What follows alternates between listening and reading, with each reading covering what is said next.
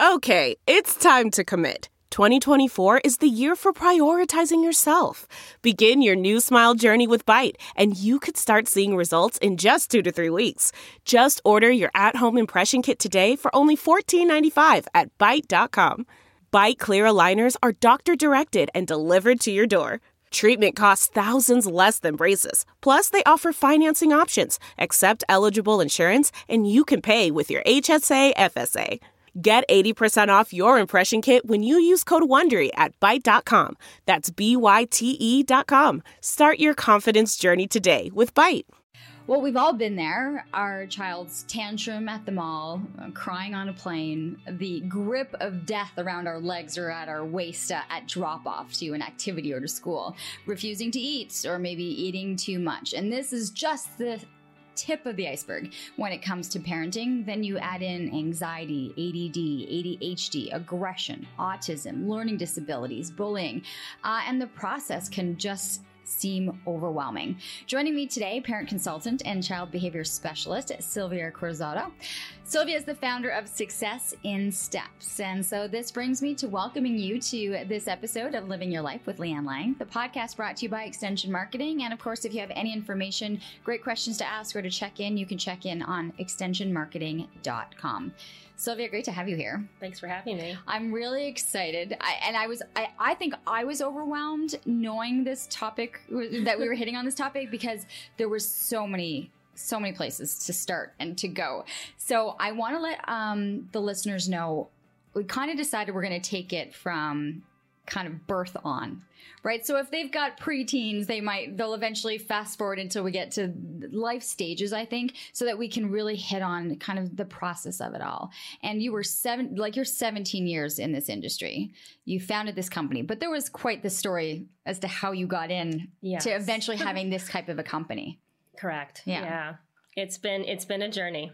I can imagine, and 2 kids right now too, right? So you're doing the juggling like everyone else. Yeah, I'm everything that I preach, I practice as well, which is important. Yes, but it's so funny, right? Don't you find people look at you like, okay, how is she going to handle this? What is she doing?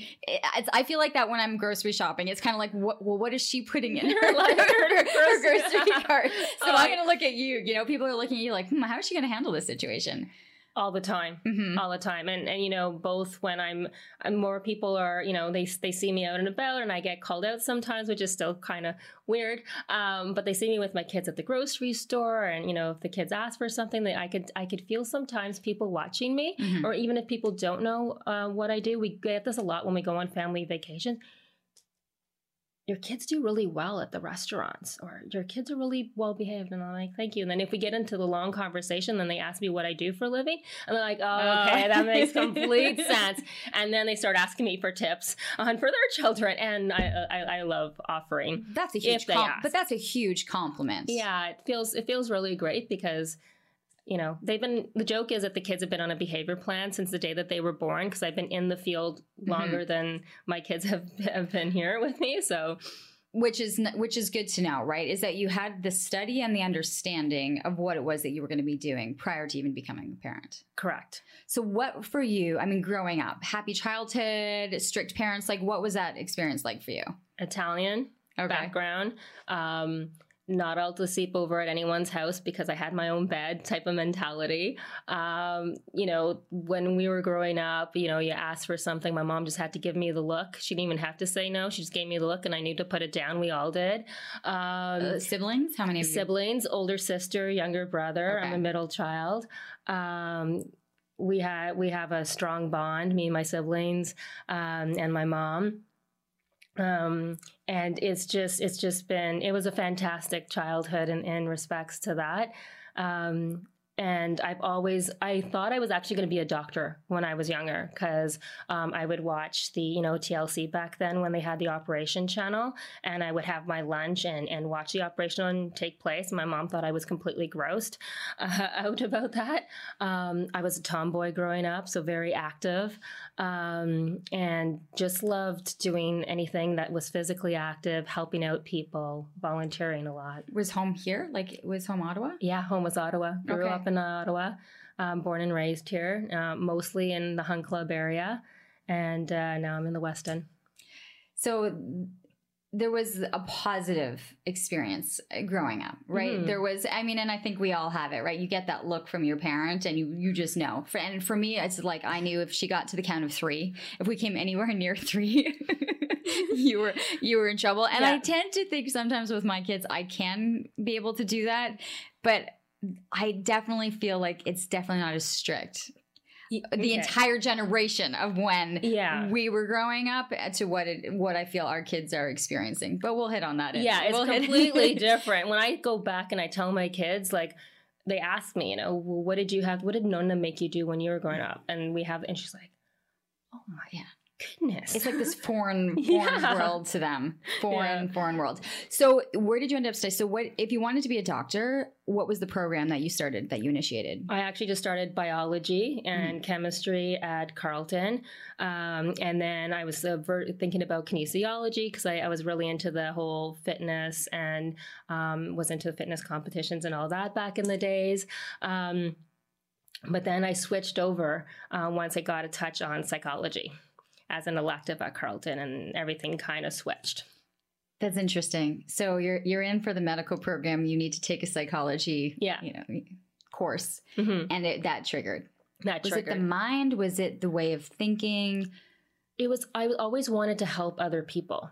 So to me, because I was so intrigued by operations, I thought that that's where I wanted to go. But then I saw how much I loved helping out people just in every day. Like, I volunteered a lot. Instead of doing a frosh week, I was volunteering at the St. Vincent Hospital. I was doing all kinds of stuff in that nature. So I just took the shift because children have always been a huge delight for me.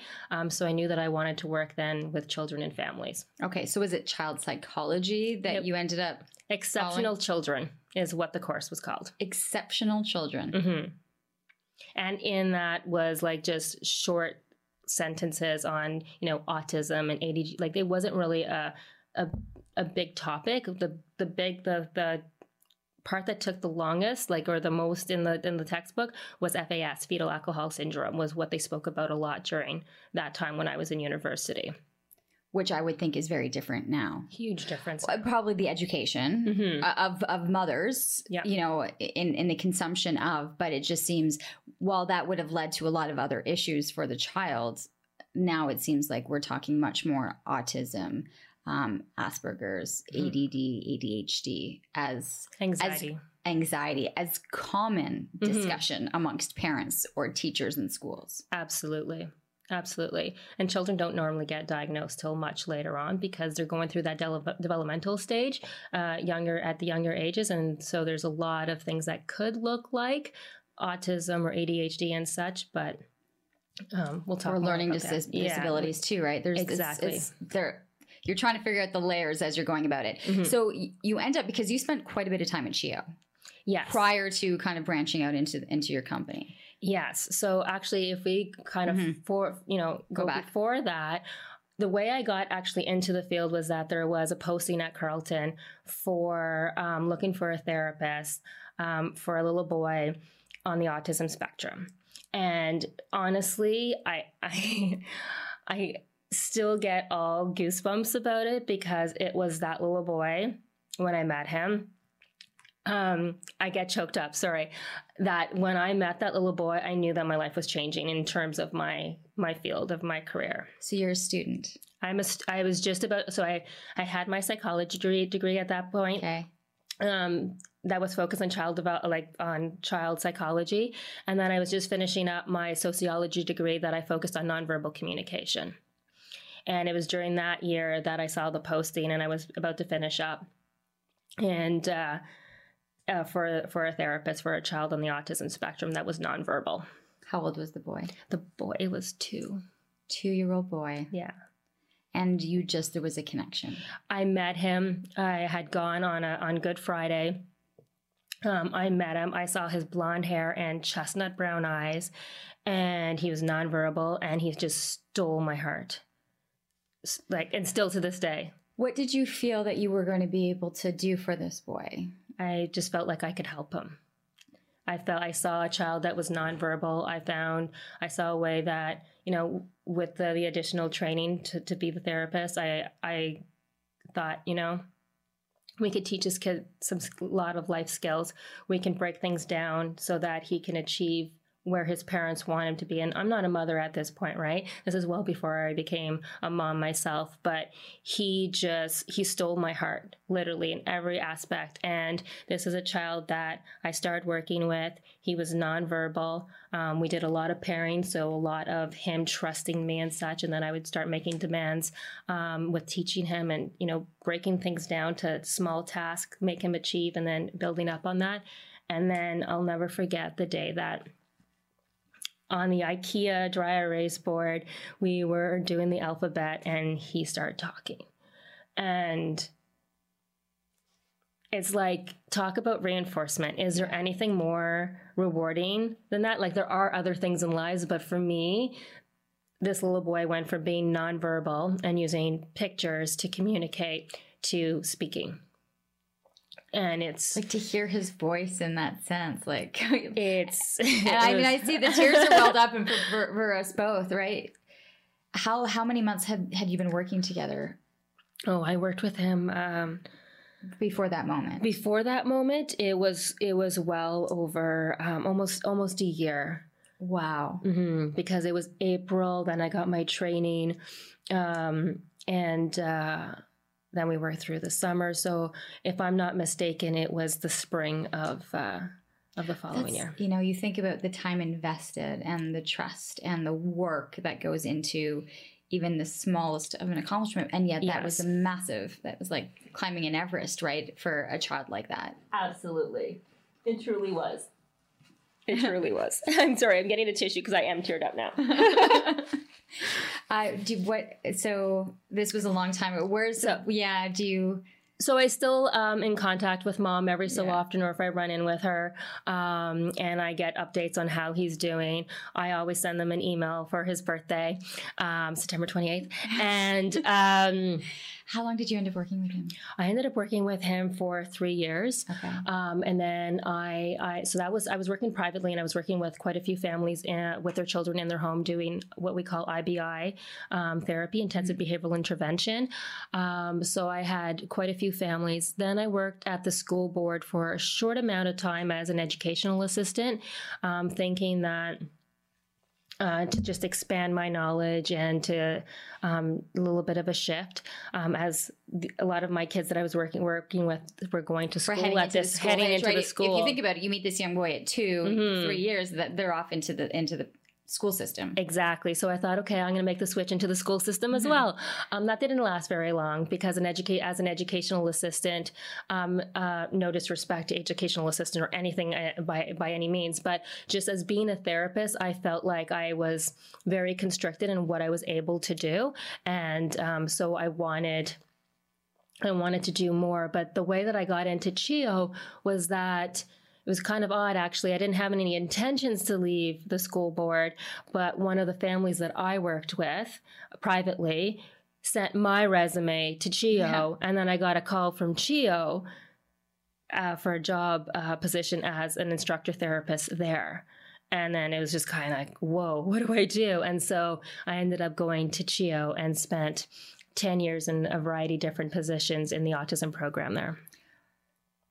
It was serendipitous then, that you'd had a family that believed in the work as to sending a resume without you. Yeah, and I still to this day don't know who that family was. Can you believe that? Really? I could never have got to thank them or anything. Like, I didn't know. And I remember... The hospital never said? No. The hospital never said. Wow. So it was kind of weird. Like, I had applied a few times there. But there was a conversation of a family also. So it was really weird.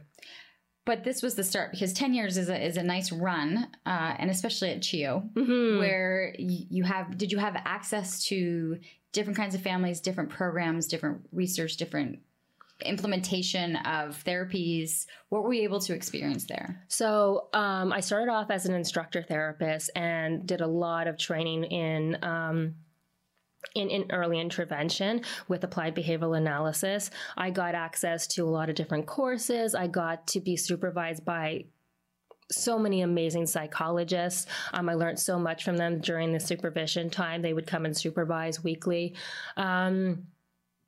I just grew as a professional through CHEO. And then in the field that I was working in, as a therapist, you know, there's book smart, but it's really hands-on. You have to be able to put everything into place and to apply the strategies. And it's not always easy when you're dealing with nonverbal children, when you're dealing with aggression, with non-compliance. So you really have to be paired, like motivated with the child in order to get that compliance. So there had to have been a payoff for you. There had to have been. I just found it so rewarding. Like, honestly, to me, because we had to do a lot of data at the end of every day, I just found it so rewarding when I was able to accomplish something with a child. To me, that's what the whole job gave back to me. It's like, I am doing this to provide this child with this skill. So let's break it down and let's work together and let's motivate. And it was just honestly the most rewarding thing that I was doing at that time. When you're dealing with autistic children or nonverbal, and you know, there's a medical, there's a lot that goes on there. But then to be able to have had that experience, and then to realize that there's a lot of different components to parenting and to becoming this behavioral specialist. Did you just feel like there were so many parents coming at you with so many different questions and so many different things that you saw expanding your practice out was the way you wanted to go? Was there an end to the CHEO? Because I looked at your website and like you cover such a spectrum of issues that you were so focused on that at CHEO to branch out. Well, I'll give you a little Coles noted. It wasn't my thought. I thought that I'd be working at CHEO like to the end of my career. So I always knew once I started deciding that I wanted to work with children and family, I always thought that, you know, and this is when I was in 20s, right? In my 20s, I'm in my 40s now. So it's like when I'm like, okay, by the time I'm 40, I want to have my own business is what I thought back then. So like really weird that actually happened. But so I worked at CHEO. I was an instructor therapist for a really long time. And then I had an accident at work, which left me not being able to work with the kids anymore. And it was a really hard time for me because I really loved what I did. But I was off work for a year, and I was paralyzed on the left side for a really long time. Okay. So yeah, this is stuff that we don't share on the website because I don't need everyone. You know, I thought I had done some research here. I'm a pretty private person. But do you mind? I mean, that's such a personal thing, but such a life-altering, life-changing. So can I ask about it? Yeah, what happened basically was that I was in a behavior with a child for over 2.5 hours.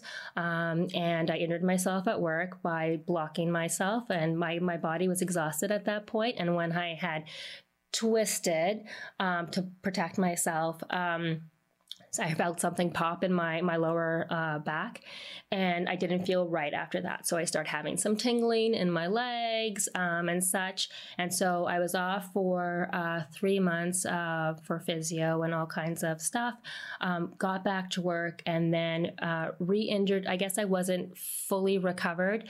And it was the simplest thing of a child. We were waiting in line to go to the snack room, and I was holding his hand, and all of a sudden he flopped on the floor. And just the way he flopped unexpectedly made my back do the same thing. And then I was off for a full year doing all kinds of things. And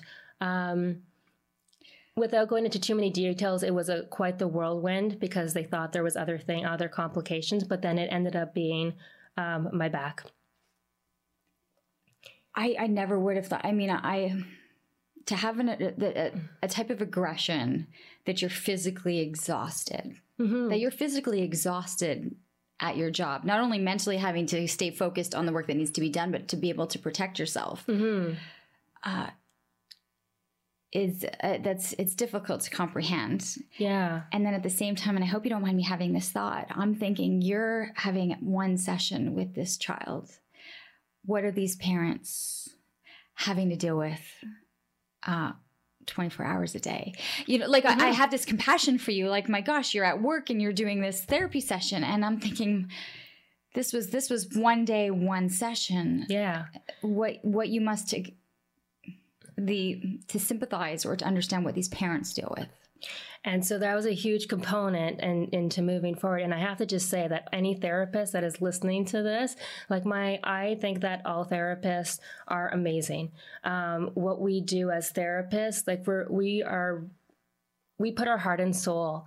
If you stay in, there's a lot of therapists that try and, it's not their line of work, but those that are, and nothing against them, by the way, but those that are, I have a lot of friends, a lot of people that I still know at CHEO, and people in the private sector as well as a therapist. It is tough work. So you're in it for the right reasons, right? A lot of them just, it's rewarding to see how these kids can excel. But yeah, you think about, I have the strategies and the tools to help these children. I know how to be consistent. I know how to act and how to follow through if it's for a certain function of behavior. And then I thought, it's when I became a mom myself that I thought, oh my goodness, I had the tools for my daughter that was colic for 8.5 months. Mind you, the behavior principles couldn't really apply in that respect, but it did later on in life for her. But I used to always think, because that expression, you don't know what it's like to be a mother until you're a mother yourself. I didn't really get that. My mom used to always say that to me. But I would hear the parents, they would come to us the next day, and a drop off, and they would, we'd ask them how their night was and all those kind of things, or anything we need to know. And a lot of times, parents would break down, or, they would share their challenges. And that's just the relationship that we had with parents. And I think it's great that they shared it with us so that we knew how we could best support their child. But what I found very difficult was when I would hear that parents would try what they saw us do in therapy at home and they were unsuccessful. That really pulled at my heartstrings quite a bit. And after I came back from work, of my year off, I was not able to go back to working with the children one-on-one for obvious reasons that I could really hurt myself permanently. So then I started up the ABA program with the project manager and loved that. And then I became an administrator for that program to set it all up with the Ministry of Children and Youth Services for that. And then I became an instructor, an intake worker, whereby I'm putting family plans together and listening to families' priority needs and doing the whole CANS, which is the Child and Adolescent Needs and Strength Assessment tools, doing all that. And I love that because I felt like I was able to help parents, I was able to help children. But then I would still hear the same thing, right? A lot of great services for my children. And the program's really great, but I'm still at a loss for myself. Right. It's how do you implement what you're doing in these programs, but be able to implement the other 23 hours of the day exactly at home. And there was such a wait list for the actual service. So I got to have a chat with them at their intake, but then they'd have to wait 18 to 24 months for services. 18 to 24 months. At the time, yeah. So the autism program, as we know, is a little bit different. It's different now, but I do remember hosting events and galas for some of these programs. Okay. Yeah. So then you develop Success in Steps. Well, I developed Success in Steps because the government had a lot of cuts to the hospital. And I never saw this coming. I was in an intake worker position. I was loving what I was doing. I thought, okay, this is like the happy medium. I'm not able to work with the kids directly anymore, but I'm able to see the kids at intake. I'm able to help the families. And then I get laid off. Okay. So I'm telling you, it's like... So there's a reinvention. There's a reinvention. But so much experience, so much knowledge. Yes. So much of the frustrating parts of what parents weren't able to do. Exactly. And so I think what you've done is brilliant in terms of being able to offer these services through your company and through the work that you do. Thank you. So when I got laid off, at that point, I thought that there was going to be something else available for me in the hospital position-wise, but we were at the very end of the layoffs. I got bumped out of my position. I didn't see it anywhere coming, and I'm like, okay, well, I'm not ready to stop doing what I'm doing. I absolutely love what I'm doing. Okay, I saw the areas that were pulling at my heartstring. I ended up doing some additional training for counseling children and adolescents, because in applied behavioral analysis, it doesn't really focus a lot on the emotional regulation component of things, and attachment theory and all those kind of things. So I got further studies on that. And then I did a certification in my coaching as well. And then I started Success in Steps. And this brings us to any parent Googling on the internet going, help. Yeah. help with, and then you've got the checklist of things. Mm-hmm. And so this really brought you into having to work full spectrum with a lot of different issues. While it was very hands-on with the autism aspect, this branched out into everything. Yes. And I remember, because we were chatting in the bathroom before we even got in here, a lot of it is understanding behavior and putting limitations, restrictions on it early on, which I think a lot of us now who have older kids are like, why didn't I do this earlier? Why didn't we implement this earlier? So I'm going to go back into let's go earlier. Yes. And we'll start kind of with, what are some of your suggestions in terms of parenting techniques, or, not being too overwhelmed when we look at almost like that if we go 0 to 2, I mean, there's and then I hear all of these kind of thought leaders now saying that so much of what our adult life is like is done by the time we're 7, right? Mm-hmm. Our patterns, our thinking, our outlook. So that's a lot of responsibility on parents to figure out how things are going to look by the time that kid is 7. So let's go 0 to 2. Where's the emphasis for you? This podcast is brought to you by Extension Marketing. They are a new breed of marketing agency that acts as your virtual marketing department, designing and implementing cost-effective marketing strategies that will grow your business. I can speak to this personally, as I've been using the Extension Marketing team to help me launch and grow my business. Founder Pat Whalen has been a lifesaver for me, a genuine coach, guiding me along the way into uncharted territory. Tell them you're a friend of the show and receive a free 1-hour consultation. Check them out at extensionmarketing.com. So I'm actually going to take it just before 0 to 2. And so when you're talking about people normally talk before they get married, do you want to have kids, right? Because if one partner really wants to have kids and the other, it might be a deciding factor, right? But after the fact, like when you're pregnant, talking about how you were raised as a child, how I was raised, how you were raised are completely different. But how we were raised will play an impact on how we raise our children. So if our family was really strict, we might want to be like, I don't want to be that strict with my children because I didn't like the way my family was strict. So we have to be on the same page in terms of for partners to be raising their children, because it's okay to have differences, but they can't be so far away from each other, because that's when you're also going to fall into some problems. So those discussions need to happen. They do need prior to happen. to. Yeah, and it doesn't have to be like we need to sit down and talk. It's like, oh, so when you got in trouble, what happened? And normally those kind of things come out when you're dating, right? You hear all kinds of stories and such, but then you can also see how their relationships are with their parents as they're older, and seeing where the, respect. Have you dealt with parents in your office that are coming from completely different backgrounds, and arguments are happening based on they disagree with how each of them is handling situations? Absolutely. Yeah. And so it's getting parents to understand why the behavior is happening and what's maintaining it. And that's what I really do with families. I look at what the parent's strengths and needs are, and on top of what the child's strengths and needs are, so that when I'm providing them with strategies, it's very much tailored to their family. So what I do for one family is not the same for what I do for another family. I really look at what their strengths and needs are. I look at what their values are. I look at what they're willing to do, what they're not willing to do in terms of consequences and such for discipline.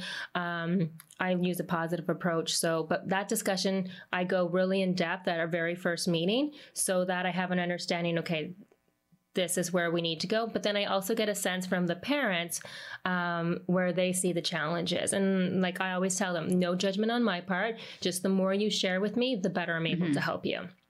Okay. So going to 0 to 2 now, it really starts off, what I always tell families all the time: clear expectations, consistency, and boundaries.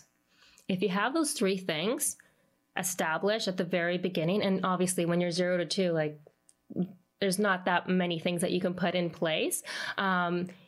but at the same time, there is, right? If your child is whining to have a cookie when they're, 18 months, and all of a sudden you don't want them to whine and you give them a cookie right away, well, we just taught them that we can whine and get a cookie, right? So it's those little things like that develop into challenges later on, because we're kind of establishing some learned behavior there. Do you have you seen differences in how parents have approached the sleep? When you asked that question, did you let them cry in the crib, or did you go and soothe right away? Can you tell the difference? Yes, I can. And parents will often, so when I do the intake with them, I do ask them, like, do you problem solve for them, or do you allow them to problem solve for themselves? How long do you go before you help them out? So, there's so many different terminologies now. There's the helicopter parent. There's a new one that came out, the snow plowing. Oh, yeah, I did hear that. Yeah, so I don't use that term. It just seems a really odd term. I do use helicopter parents, though, sometimes in my own private discussions. So, and so we have to provide the way we grew up and the way kids are growing up nowadays is so different.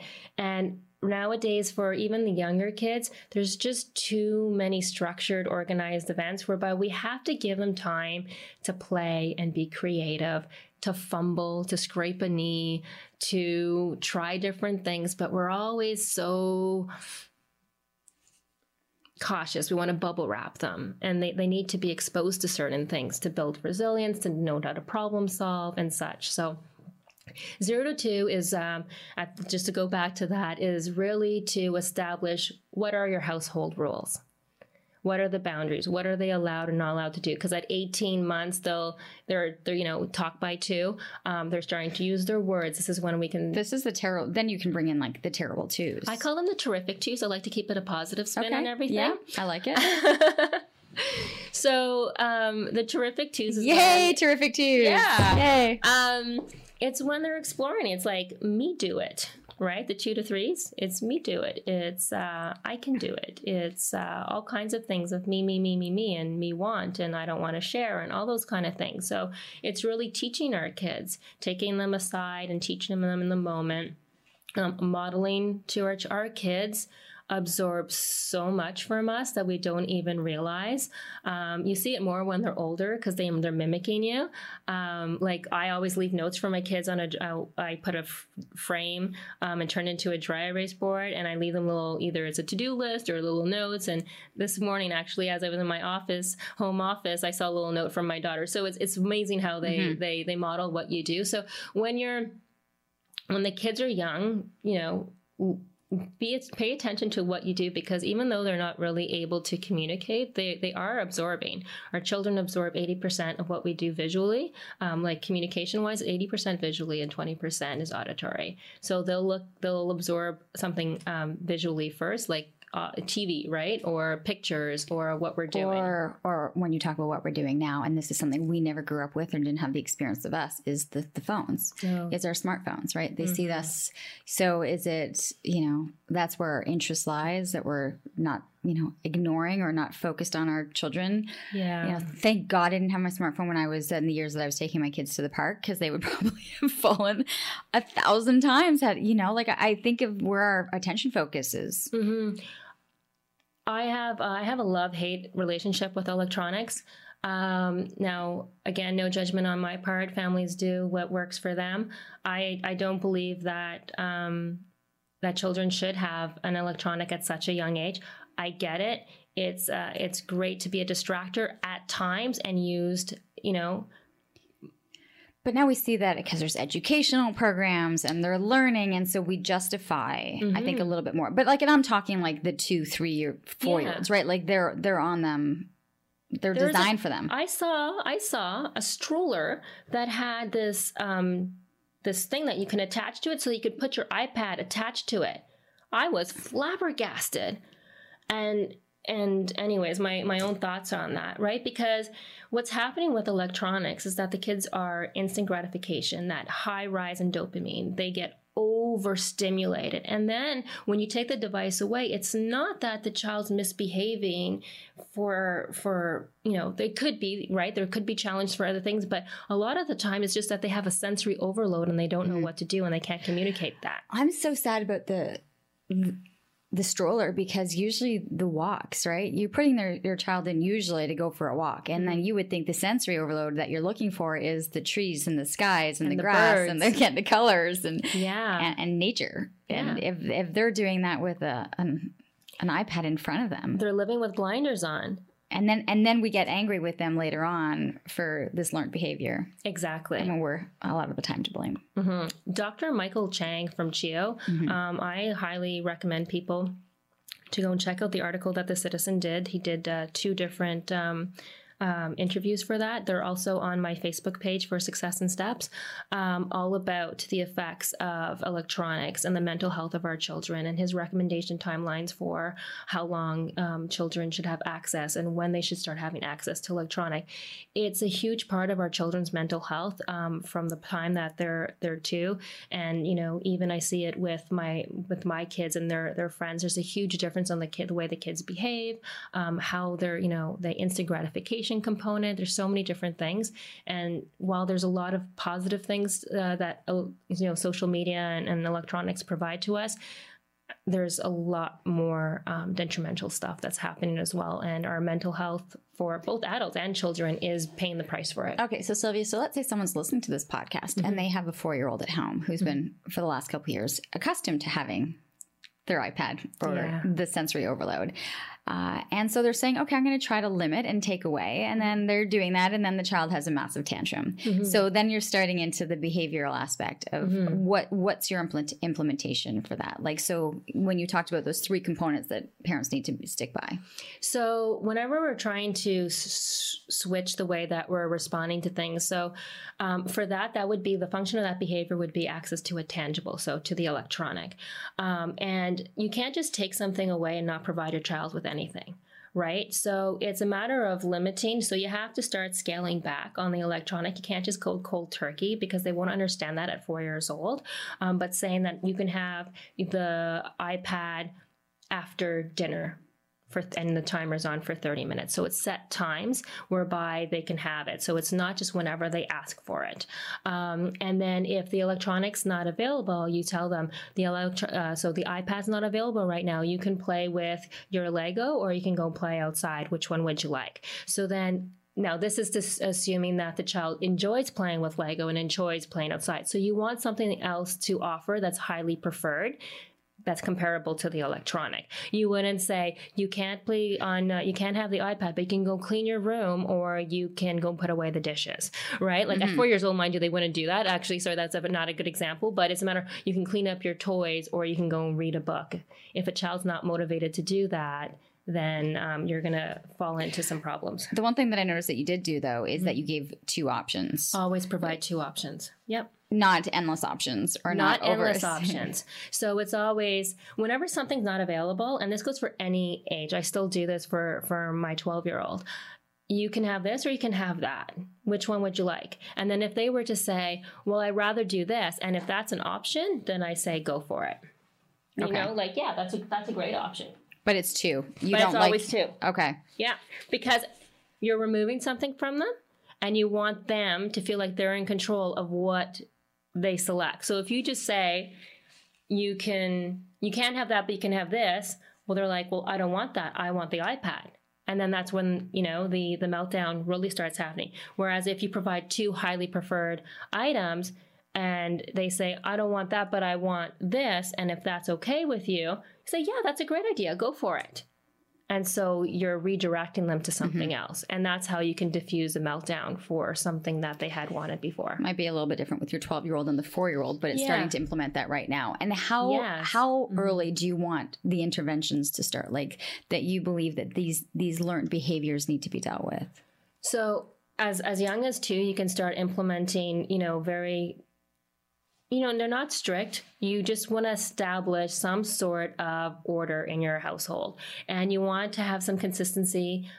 When I talk about the parents, is having the same amount of consistency. So if you're with mom, there's certain expectations. If you're with dad, maybe the expectations look a little bit different, but the follow through is always the same. So that way you don't get into, well, mom lets me do it this way, or dad lets me do this way. And then that can trigger a behavior as well. The follow through. The follow through. Follow through is really important. We're getting into school age children. When do you realize because we were talking about behavioral and you've dealt with autism and when do you start to kind of go, my child, and we all do this, we do the comparison. Absolutely. Sammy down the street is already walking. Yeah. Sammy down the street is already talking. Yeah. Sammy's reading, and you could be at the 4, 5, 6 and we compare, and then you're worried, and then you're calling your doctor saying, my Susie's not doing this, right? Mm-hmm. How healthy or unhealthy is that? It can be both ways, right? It's not great to compare. And what's really hard is when you start comparing your oldest to your second child or your third, you start comparing amongst your kids. I say don't do that. We all develop at different stages. We do have to look at red flags, such as talk by 2. Right? They need to have a few words by 2. And eye contact, that's a big one, particularly when we're talking about children on the autism spectrum. If they don't respond to their name, that's a red flag. If you drop a pot or pan or something, a big loud noise, and you see that it doesn't even faze them, that's a red flag as well. If you start seeing what we call self-stimulatory behavior, that they're toe walking a lot, or they're flapping their hands, or they're walking a lot, red flag. If they're lining up things, or if they always place things in a certain manner, and then if you remove something, or something gets there's a piece missing from their collection, and they have a huge meltdown, that's a red flag as well. So those are big red flags for autism. So typically they don't diagnose children on the autism spectrum before the age of 2, because of the developmental. They really need to have those kind of red flags in order to have those for psychologists to make those diagnoses. But if they do already have a sibling that has been already diagnosed, they might take a look at your child a little bit earlier. Like I've seen some children diagnosed as young as 18 to 15 months, which is always... So are you saying that having an older sibling with autism is a better indicator? Is it? It doesn't mean that the other one is going to have autism by any means, but there is a likelihood. Yeah, there could be a link there. I've seen many families that have more than one children on the autism spectrum, some at different severities. And how large is this spectrum? Because we hear it so much more often now, right? Autism is much more prevalent in our conversation, and yes, it's the spectrum. It's right? a spectrum, right? It's a big spectrum, because you can have a high functioning child, right, that has very mild form of autism, such as PDD-NOS, or of Asperger's, right? So Asperger's typically are high functioning. Where they lag are their social skills, right? They have difficulties. They tend to perseverate on their own topics. They don't know how to have reciprocal conversations. Whereas there's other children that are nonverbal, and they're low functioning. There's just a lot of daily life skills that they're not able to do. They have a lot of difficulties in the areas of behavioral and emotional regulations. They don't have strong communication skills, and that just their everyday is very rigid and very routine based, and often difficult as well. Like it's really an umbrella. So you're starting to monitor these checkpoints. Yes. And then from these checkpoints is then the quicker you're in treatment, or the quicker you're able to get help or to be able to work on some of these? I mean, and I know that there's issues, and the faster that you're able to get them into the treatment, the better. Yes. And yet you were talking about an 18-month waiting list before, it's complicated. It's very complicated, and there's so many changes that are happening right now. Yeah. And I won't even I don't because to even go into the school system and what's happening and losing, so I can't, like, because I will lose the entire podcast. We'll have to figure that one out on another time. And I do want to be able to hit on certain things that I think parents are searching for in terms of tools, tips to be able to work them through certain things. Absolutely. So we'll stay on track on this. And there's a lot of different changes when we're talking about autism with government funding programs. Early, from my experience, I've been in the field for many years. Early intervention is key. The quicker you can get intervention, the quicker that we can start breaking down tasks and rebuilding them for these children, so that they're able to develop skills whereby they're lagging, so that the learning trajectory is not such of a large gap. And so with that intervention, it's providing consistency, it's providing clear expectation. You're learning how to do the follow through. Your children are learning how to appropriately ask for things. You're decreasing the meltdowns. You're developing, different areas. There's so much to go on, but early intervention is definitely key for that. You can have a very healthy child with really powerful meltdowns. Absolutely. I work with a lot of families that have children with no diagnosis, but have. And what is the key to meltdowns? Like what are like these tantrums? Mm-hmm. How can parents help or alleviate or soothe them? It really depends why the tantrums are happening. So there's 4 functions to behavior. A child's either having a meltdown because they're doing it for attention, they're doing it to escape a demand, they're doing it to access something, a tangible like an electronic or a cookie or something like that, or they're doing it for sensory. So internal sensory or something that they're doing physically that provides them with a sensory input.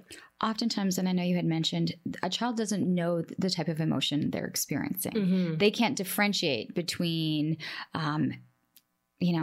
nervous or anxious or, I think they have like happy or sad, but they have the 5 general Okay, ones, so what are our 5 general? Happy, sad, excited, mad, and angry. Those are the ones they understand. Those are the ones that we tend to, they tend to learn through television, through books, right? They often talk about those emotions. They don't talk about anxious. They don't talk about frustrated. They don't talk about overwhelmed. They don't talk about nervous. They don't talk about the more specific emotions. And those are ones that parents need to teach their children. And we do that by modeling. So we can say, I'm feeling a little anxious today. This is the conversations that you have when your children are a little bit more older. So for them to understand, because sometimes I was understanding that, you can have a tantrum, but it's really that they were anxious about a situation. Yeah. Right. So it wasn't they were trying to be bad. Mm-hmm. They just couldn't express the emotion that they were going through. Right. And we're so quick, I found, to just snap out of it, mm-hmm. And that just isn't always the case. And I know that you've established like a charting. Yes. Right. And that there's an emotion, there's a color, there's a how to deal with. Yeah. So I've modified it. So I didn't develop it, but I've modified it. So it's called the 5-point scale or the zones of regulation. So a lot of schools use it. They started in grade 1 typically to use it. And they talk about zones by color because kids can associate with colors. So green is zone 1 and happy, and with red being, angry. And so what it does is it helps children to identify how they're feeling. They can redirect to it because, as I said before, visually, children absorb 80% visually. So visuals really help our children to understand all kinds of different things. But in terms of emotions, they understand. We had given them a detail of how that makes them feel. And then at the very end, what I've modified is, what can I do? So these are things that we have to learn and observe as parents. Okay, well, this is what makes my child calm. Or I've noticed that he gets so frustrated that, these are the things I do. So, he can go and escape and go and color, or he can go and kick his ball to have some emotional regulations. So you've been able to, at least with the families that you work with, understand how each of these colors, levels, zones work, and what the tool is going to be to help them Yes. get through some of these stages. Yes. And so there's an example of that on my website that parents can go and look at within a segment that I did. And it really speaks about how we can explain it with our children, how you can modify. You know your child best. You can also ask your teachers, the teachers at school, what does my child normally do in order to calm themselves down at school? Or what do you do to help them? So that if we generalize between the home and the school environment, the consistency between the two is really going to help the child as well to self-regulate. Okay. Then you have a child as they're getting older who they're quite good at expressing how they feel, and they're aggressive, or they're talking back, or they have behavioral, parents are just throwing their hands up going, I have no idea how to deal with them. Yeah. So again, it goes down to the why. What is the outcome of their behavior? Are they upset because you didn't give them the key to the car? Well, then let them have their meltdown and let them know why they can't have the keys to the car. You can't have the keys to the car because I need to go somewhere. And what I like to encourage parents to stop doing is over-explain, and particularly when the kids are younger. So we tend to want to reason with our children and explain to the point until we get, okay, mom, or something from them so that they understand.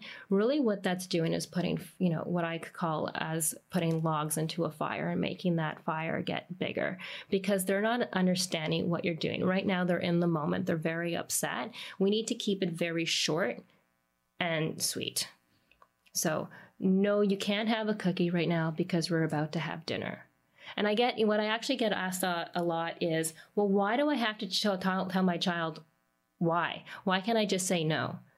Because no is not enough of an answer. And we wouldn't appreciate being told no either, right? So you ask your boss, can I have these 2 weeks off in July? Yeah. And your boss responds, no. Would you be okay with that? Or would you be okay with your boss saying, no, I'm sorry, you can't have those 2 weeks off because two other people are already booked off and we'd be short-staffed, but you can have the following 2 weeks? Which one would you accept more, right? So it's a matter of just letting them know why. So that way, not only is it allowing them to understand why, but they also know for next time. And so they can build on those skills. Okay, so I can't have cookies close to dinner time, but I can have cookies after dinner. So, maybe you say, no, you can't have a cookie now because we're about to have dinner, but first you eat your dinner and then you can have a cookie after you finish. Is that too much explanation? Or... Depends on how old they are, but you can break it down for them. So no, you can't have a cookie now because we're about to have dinner. And then you say, well, when can I have a cookie? Because that's generally the other follow-up. And say, well, first eat your dinner and then you can have a cookie.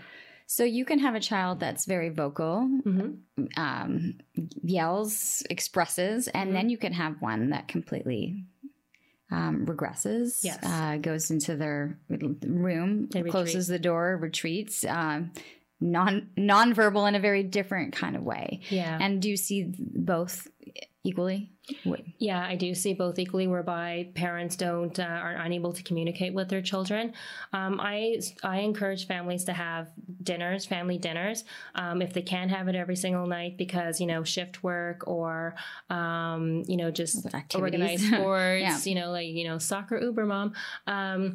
But having at least a set day of the week whereby you do have a meal together and have conversations, loose conversations, right? One thing that I like to do with my family is the highlight and low light of the day. I always do that with the kids, and the kids always ask me to, and I love it because it makes me think as well. But I always ask them, and sometimes they might not have a low light, and sometimes they might not have a highlight, but it's a conversation builder. And if you do that every single day, it allows you to build that rapport so that they always feel like they can communicate with you. So if you start that on as in a younger age, then they'll be able to continue that as you get older. I also encourage families to have conversations on a car ride, right? So rather than them being on an electronic, having conversations, talk about what you want to do on the weekend, all kinds of different things. It just opens that line of communication as well with the children. So highlight, low light. Yeah, highlight, low light. And conversations in cars. So not the music blaring. Although sometimes, well, I'm not allowed to sing. They're allowed to. Mom's not allowed to sing. But these are just kind of interesting tidbits that you've done with families. Yes. The other thing is when they do communicate, and it might not be something that you're okay with or it might have startled you, I always encourage families to say, thank you for sharing. Thank you for sharing will go a long way, particularly when they're under the age of 10 years old, and prep them for when they're older and they do have to have those tougher conversations with you. Because right now, children don't feel like they're being heard, and for so many different reasons, right? But we want them to always feel like they are being heard. Thank you for sharing. Let's talk about that. Or thank you for sharing. I'm having a hard time, but I'm having a hard time understanding. Can we talk about this a little bit more? Or why are you feeling that way? Or thank you for bringing that up. So many different things. Thank you for sharing. We'll stop from that argument that you're going to have with a child and then allow you a segue to actually have a conversation.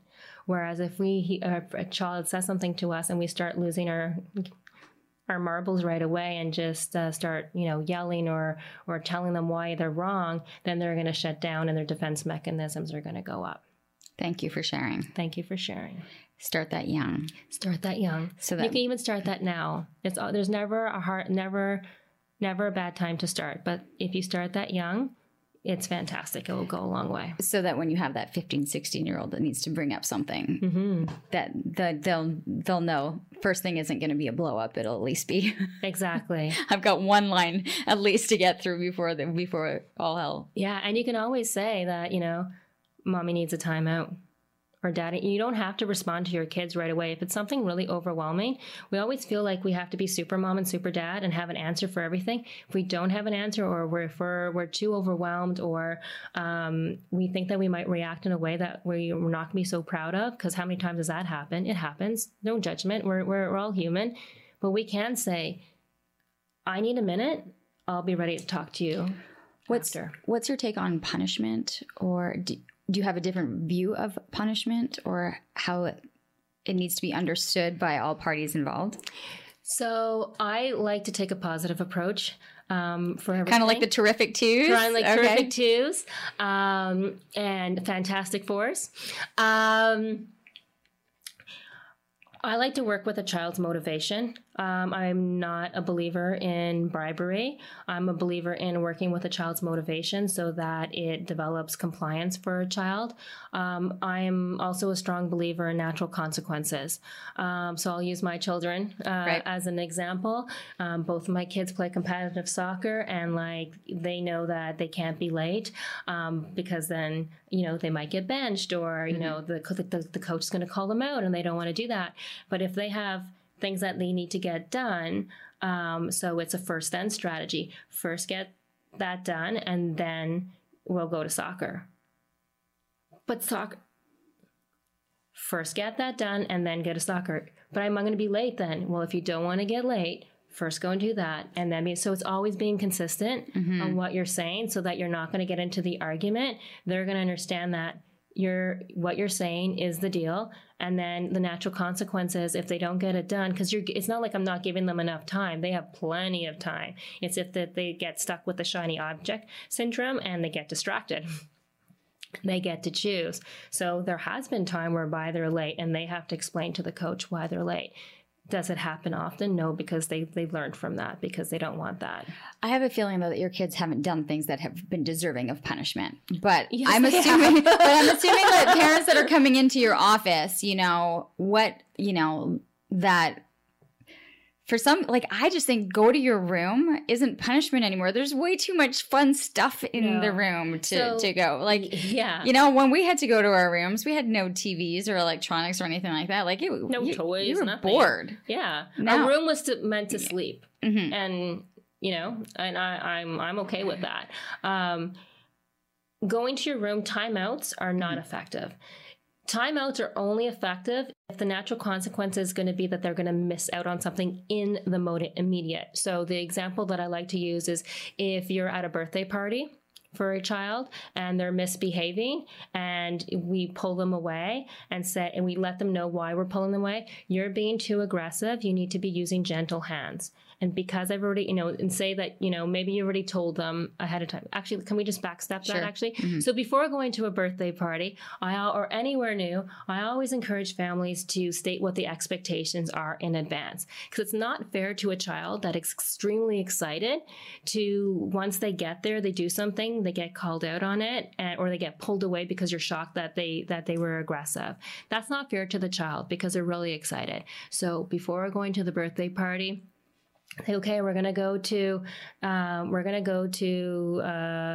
Sarah's birthday party, and just remember, at a birthday party is going to be a lot of loud music. You guys are going to play tag and all those kind of things, but remember, you guys need to use gentle hands, okay? And you can be excited and stuff like that, but let's be kind with our words and letting them know what those expectations are in advance.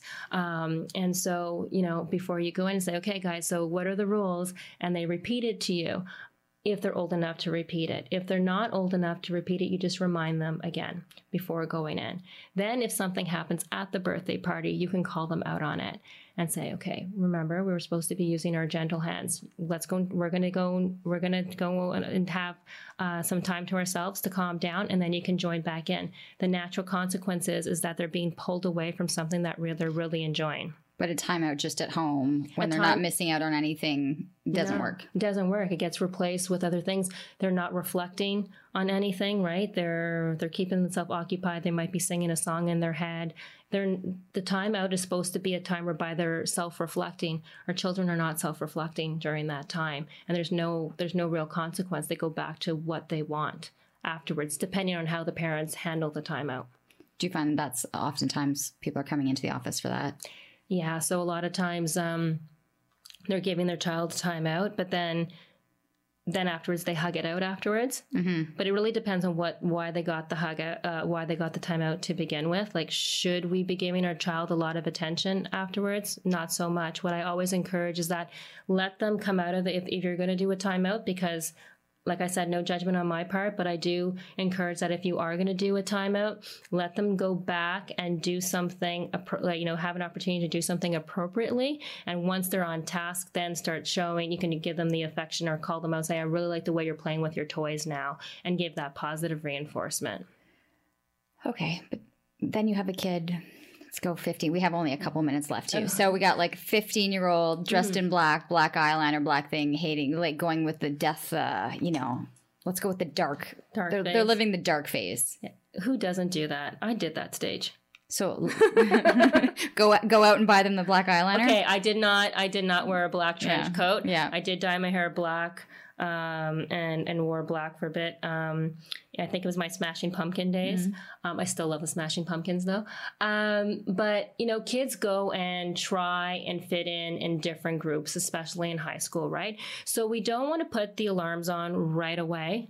When they're trying something, if it's no self-harm to themselves or to others, it's a self-discovery time. So it is like, skating on thin ice, or walking on thin ice, however that expression goes. Because we want to give them an opportunity to discover themselves, but then we want to have that open communication with them as well. So thank you for sharing the fact that you're going to shave your head, or thank you for sharing the fact that you're going to dye your hair pink or black. Like, you can. How much of this are we using your other? So thank you for sharing when they're having a conversation. Okay. Thank you for sharing. Mm-hmm. But I don't think that's a good decision, and here's why. Or if you were to shave your head, okay, so you want to shave your head. Why do you want to shave your head? So because I want to piss you off. Okay, so if if it's just because they want to, if that's honestly their answer, then we have to dive in deeper and see where that attachment has failed us. What if you're noticing the child is dealing with peer pressure? They're doing or making decisions not based on what they would like, but what their peers are doing. So this is where social media does come in handy. So I always encourage family to be attached to their child's Instagram account or whatever accounts that are out there as well, and just monitor, because that's a good red flag. Oh, Sylvia, they then go and create secret accounts. Oh, I know. And then you go and find their secret accounts because they get tagged and all kinds of stuff. Yeah, it is a little bit challenging, but even though you were not able to see those secret accounts, you're able to look at other friends, say Instagram stories, which is now a thing. No one puts pictures anymore. They just do Instagram because they disappear. So you have to go in there and just see the way that other children are conducting themselves, because True Colors, you get a sense of where peer pressure, if your child starts really changing the way that they're acting, you can kind of see where things are. If they're asking to do things that are out of the ordinary, having those conversations with them to determine what is it that they want to do, and making sure that you have that open communication with your children is really, really key. But you are going to have teenagers that are going to rebel. You're going to have teenagers that are going to, have colorful words for you. It's really having, what are the consequences for that? Is that acceptable? And, if a child were to speak to me, and even if one of my kids at this age, at 12 and 10, were to speak to them, I'm sorry, that's not acceptable. That's not the way you speak to me.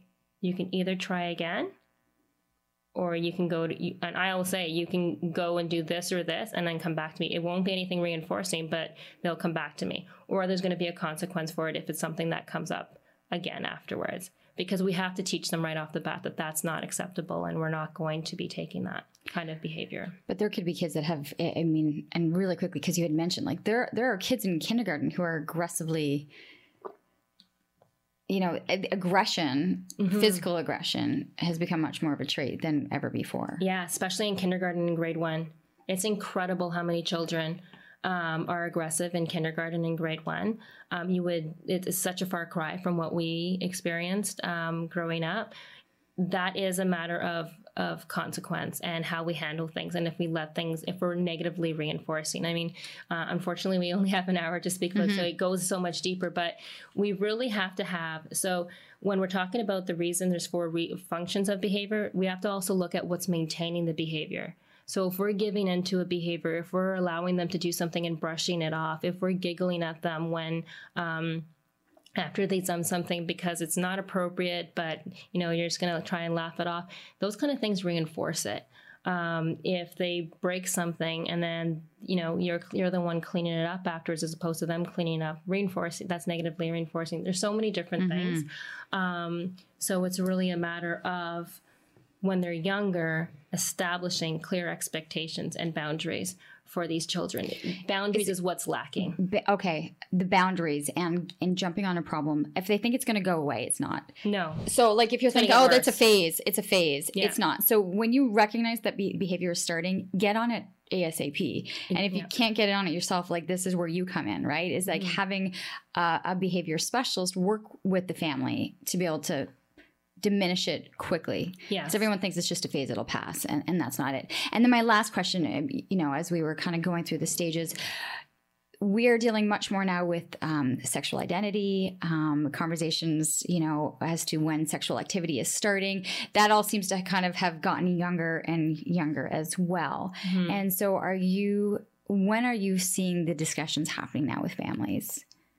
Well, now that they incorporated that part of their health plan, health in school, I had the conversation with my kids prior to them having exposed in the school. And the reason being, some children are very oblivious, and where other children are more well-informed. And so just having that conversation with your children, whether it be in a form of a book, or there's some really great books at Chapters that explain, that either read with your kids or allow them to read. Give examples. Actually, American Girl has a really great one for girls. It talks about puberty, how their body's going to be changing. So there's a part 1 book, and then the part 2 book is all about the whole sex ed. And it's really well put together. What I did for my daughter is I paperclipped a section that I said, you can read the whole book on your own, because I gave her the option, do you want to read it with me or do you read on your own? She chose to read it on her own. I said, okay, but this section here, this is the one section that I want to read with you. And it was all about sexual intercourse. And so we did have that one-on-one time, and we read that together. And what age were you doing that? She was in grade 5. Okay. So she was 11. 11. Yeah. And she was, didn't really want to talk about it, but I told her she can ask any questions that she had for me either now or later. But you found that was the appropriate age to be able to have this discussion. Yeah, well, because our girls are having their menstruation so much earlier. Grade 4 is great. Like even every time I say that, it's just flabbergasting. But grade 4, they're starting to have their menstrual cycle, and so they need to be aware. They need to be educated. They can't be educated by their friends that don't know much more than them. And so the more we educate our children, the more they're going to feel comfortable. The less they're going to get in trouble. And air quotes there. But they need to be informed and need to know that they can come to you for any questions that they have and feel comfortable about it. A grade 4, or a young girl hitting a menstrual cycle earlier, or a young boy at 11 thinking that he's not thinking about the girls, he's thinking about the boys. Those are different discussions to be having at these younger ages, and yet we are having them. Yeah, we're having them. And that's when I say as well, keeping that line of communication open. If you see anything that might be concerning to you, if you think that your child might be gay, or that is trying to have some self-identity, try and develop those conversations with them. Ask them, how are things going at school? Who are you hanging out with? I find that asking what they've done at school, even at a young age, to start doing that. So rather than say, how was your day? Be more specific. Like, what did you do at recess? Who did you hang out with? Starting when those conversations, when they're younger, is going to be easier to ask them questions when they're in high school. So what do you guys do at recess now? Or during your break? It's not called recess anymore, Mom. What do you guys do during your break? Who are you hanging out with? And if you know certain friends, are you still hanging out with so-and-so? If they say no, say, oh, okay, I thought you guys were good friends. Did something happen there? Start trying, you don't want to be picking on them for trying to, absorb, get too much information out of them, and they feel like they're being interrogated. It really has to be oh, did you guys have a falling out? Something more natural, so that they start feeling a little bit more comfortable with sharing that. But more direct questions, so that it's not, how was school today? And then it's fine. Yeah. And then end a conversation. Exactly. You need to give something whereby they have to provide an explanation. Right? Because once we get into those one-word answers, we know that our child is... it's a red flag that there could be other things, because we don't want to start getting them to shut down on us. That's what number one thing that we as parents want to avoid, is our children shutting down on us. So really opening up those conversations, always providing them with some sort of a question or a comment that should receive an answer for it, so that we can continue the conversation.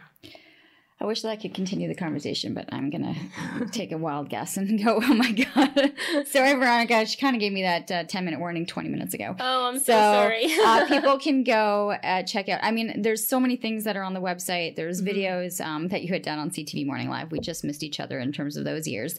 But the different things that you're able to focus on with parents, families, and children. So Success in Steps, is that the best place? Okay. Successinsteps.ca is the best place to reach me. I post a lot of things always on my website, Facebook page. I have an Instagram page as well, but the website's the best thing to contact me. Free consultation, just to get a sense, it's not always the right fit for me or the family. If I feel as though this is not where you should be at right now, I'll provide an external resource to what I think there needs to be fit. More of a medical intervention, or more Yeah, or you know what, you really need a speech language pathologist, or you know what, I don't handle those type of things, but this is an area whereby I can provide you with, or you know, if parents are looking for more for sleep that's not associated to behavior, then there's quite a few sleep consultants that I can refer to that I've worked side by side too. But in having that original intake conversation, you're able to direct them. Yeah, because it could be they think it's complicated, but it could be no, you know, we're dealing with a speech issue. Yeah. Or we're just dealing with a sleep issue. Yeah. That is probably what a parent is like, oh, okay, we can we can handle that one. Exactly. And also get a sense of, you know what, you just need a few sessions with me. And because it sounds like you're on the right page, but let's just shape a few things but you'll be on your way, like, quite nicely. And is it usually with the child? No, it's without. So my focus is focusing on providing the parents with the tools and strategies, because at the end of the day, as a therapist, that's why I don't work with the kids anymore, because other than my situation, but working with the kids was extremely rewarding. But at the end of the day, they'd go back to their parents, and the parents wouldn't have the tools in order to help their children. So I want to provide the parents with the confidence and have the parents ever come back to you and said, my kid's wondering what's going on? Oh, all the time. Like the parents are going to these sessions, and all of a sudden the kid's going, what's going on here? Oh yeah. And we get what's called an extinction burst. So the kids will always try and do what worked for them before. And then as soon as the parents start putting strategies in place, the kids will up it one notch or maybe 2 notches. And I always tell parents, if you're having a hard time implementing the strategies at this time, just reach out to me. Just send me an email. I'll provide you with support, because this is the crucial peak whereby you need to be consistent, because you need to let them know. Because they could get worse before it gets better, especially if they realize the parents are catching on. It always gets worse before it gets better. And this is why a lot of strategies, a lot of parents end up throwing in the towel at that point. But really, if we understand the why and what's maintaining it, which I help parents to understand, and we apply the right strategy, it will work. It's just a matter of how determined your child is to prove, try to work against you. But it will work. And I've worked with families with very extreme situations and challenges. And I remember one mom that said, my kids are never going to be able to sleep in their own bed. And they totally sleep in their own bed now. Twins. So, and they're older, and just a lot of challenges. And a lot of flying colors before, but now things are going well with the consistency and the follow through. There's lots of different things that can be implemented. It's just a matter of having the discussion and having parents on board. Having parents on board, yeah, absolutely. The big thing. Thank you so much for your time. Thank you for having Great me. for sharing some of the stories and the strategies. So I'm going to say thanks for sharing. You're very welcome. Yeah, thank you for sharing as I head back it. home. Yes. And that's a wrap on this episode of Living Your Life with Leanne Lang. As always, please thank you for liking, subscribing, sharing, letting other people know about the podcast. It's definitely helped to see this podcast grow in numbers and in downloads and in an audience. So really appreciate it. Sylvia, thanks again. Thanks for having me.